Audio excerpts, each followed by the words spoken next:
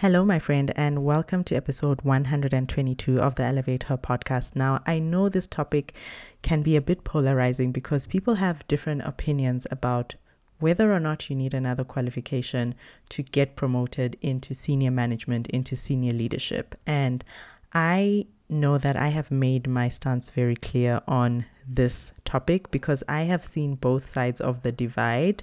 And having the privilege of where I sit right now, where I'm in leadership committees, where, constantly making decisions on people's promotions from, all sorts of levels up to manager level, I can tell whether the reason someone is not getting a promotion is because of a qualification or not.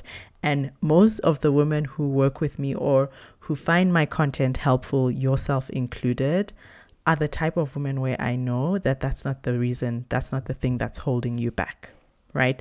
If qualifications were the answer to getting unstuck from manager level and into senior leadership, you'd have already become the CEO by now. And I know that if you're listening to this, you probably have a couple of qualifications under your belt. But what happens, right? As the ambitious Black corporate women we are, meaning very well and hoping that these qualifications will validate ourselves in the corporate spaces that we find ourselves in. We end up collecting so many qualifications, almost like ornaments for a jewelry box, right? And we just put them in there and they almost become like artifacts because we don't even talk about these qualifications once we have them.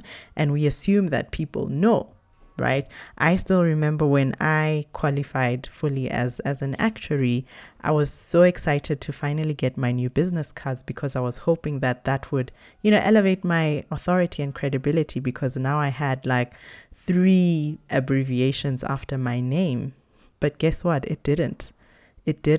What people or how people took me seriously was in the value that I was giving them and in the results that they were seeing from the insights that I was sharing with them and the results that my team was delivering for, my corporate clients. And you may not be in a consulting role, but you have clients, you're selling something every single day in your career, whether you're in operations, marketing, or sales. And so I want you to kind of have a mind shift on this issue of qualifications, because getting into the director or the VP or that senior management position that you truly, truly want does not have to be done by chasing after qualifications. In fact, chasing after qualifications is just going to get you on this burnout trap and getting you to feel resentment. And that's how I also see many women then coming back and saying, well, my organization is a toxic work environment because I've done all these things. I work so hard. I have a good performance rating, and yet I'm not getting the promotion. And that's because there's certain gaps or holes in your leadership skill set and in who you're being that don't give senior leaders the perception and assurance that you are leadership material. So I'm going to take you through 3 ways in which you can finally get that big leadership title next to your name without chasing after another fancy MBA or another qualification. Okay, are you ready for this? So number 1 is shifting people's perception of who you are, right? If you're currently known as the problem fixer, the person who goes above and beyond at work, the person who's got your boss's back, the person who is, always there when is needed, that's great. And I'm not saying don't be that person, but if that's people, when someone says your name and that's the perception that people have of you, that doesn't give a perception that you're leadership material, right? People need to feel and experience you as a leader before they ever give you their vote of confidence that you're ready for the promotion. And remember, these type of promotions happen in caucuses, in talent committees, right? In my organization, we call them talent review committees, where the leaders across the organization will meet in a room, will calibrate everyone's performance rating. Where there are outliers, people will have to defend whether that outlier should be an outlier or not. And then we'll go on then to making decisions as to who gets promoted and who doesn't, right? And it's much more detailed, the higher up you go, because there are fewer people to discuss. And so you have got to get that vote of confidence from a number of people, not just your boss. And doing that requires you to have a strong leadership brand behind you, so that when people meet you in the corridors, when people see you presenting, when people see you speaking, they already immediately psychologically see you from the lens of the leader that you can be, and not the manager that you've always been. The second way in which you're going to step into the director title and get that coveted promotion you've been working so hard towards is doubling down on the visibility of your work. And you've probably heard many people talk about this.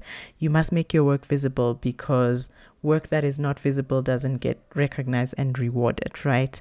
And yeah, that's important. That's a certain aspect of visibility. But the type of visibility I'm talking about is the one where you have doubled down on your personal power, and your visibility is being seen from the lens of your leadership, and not the lens of you being able to deliver results, you being able to, manage a team and do all the things that you've been doing to date as a manager. This is next level visibility that gets people saying, oh yeah, she's definitely a leader, right? And that gets you on stages where typically only people at certain levels or certain expertise would be seen, right? And it does require some, level of intention. And thank God that we have things like the internet, we have social media, where we can literally elevate our visibility in those spaces, especially as an introvert, as we work on elevating our visibility in person, which is going to be huge in 2024, where, things are opening or much open, and you've probably even been asked, or you're expected to now show up at work way more than you did in the last 3 years post-COVID. Okay, this is also important because I see a lot of work that we do as Black women managers being stolen, and I call it IP theft, being stolen either by our colleagues and sometimes even our bosses. And sometimes they don't do it intentionally, but then because the boss is reporting back or is presenting a report of a project that you spearheaded, that you led, and you were really the catalyst of the results your team was able to accomplish, the impact of that project is being seen from the lens of the person who's communicating it. And then people don't even know your contribution towards it, right? And so it's so important to think about, how am I going to make sure that I get the impact of the results that I'm creating, the impact of my team leadership being seen, felt, and recognized way more than just my immediate upline, right? Think 2-3 lines above you. How am I going to do that? All right.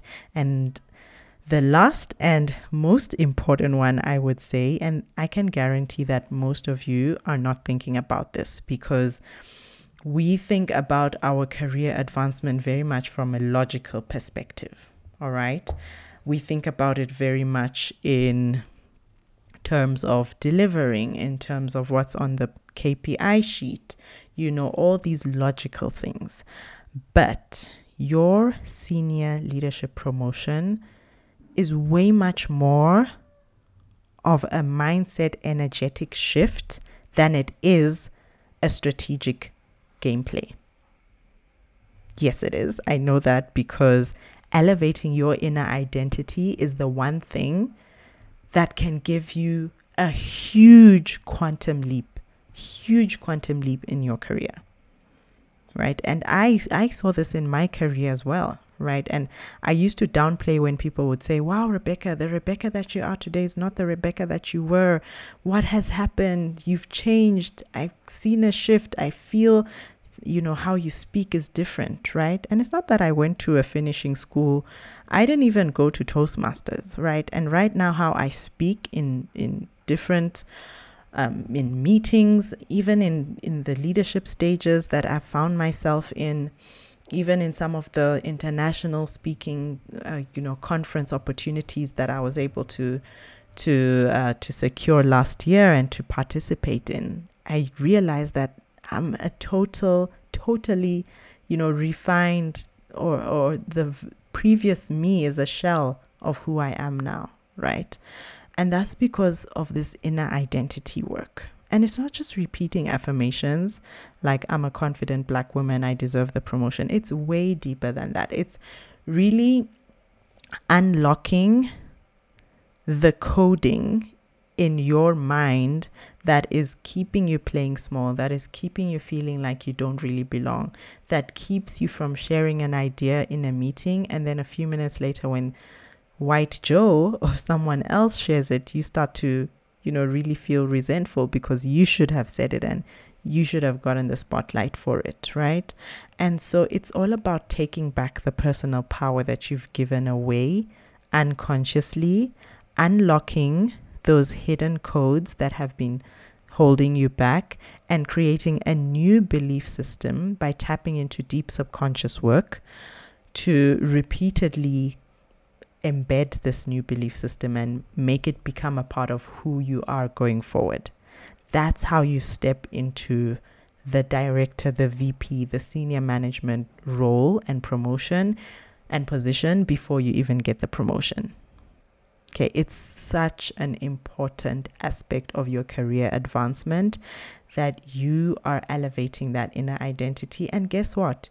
Your inner identity is going to be projected in how others experience and perceive you.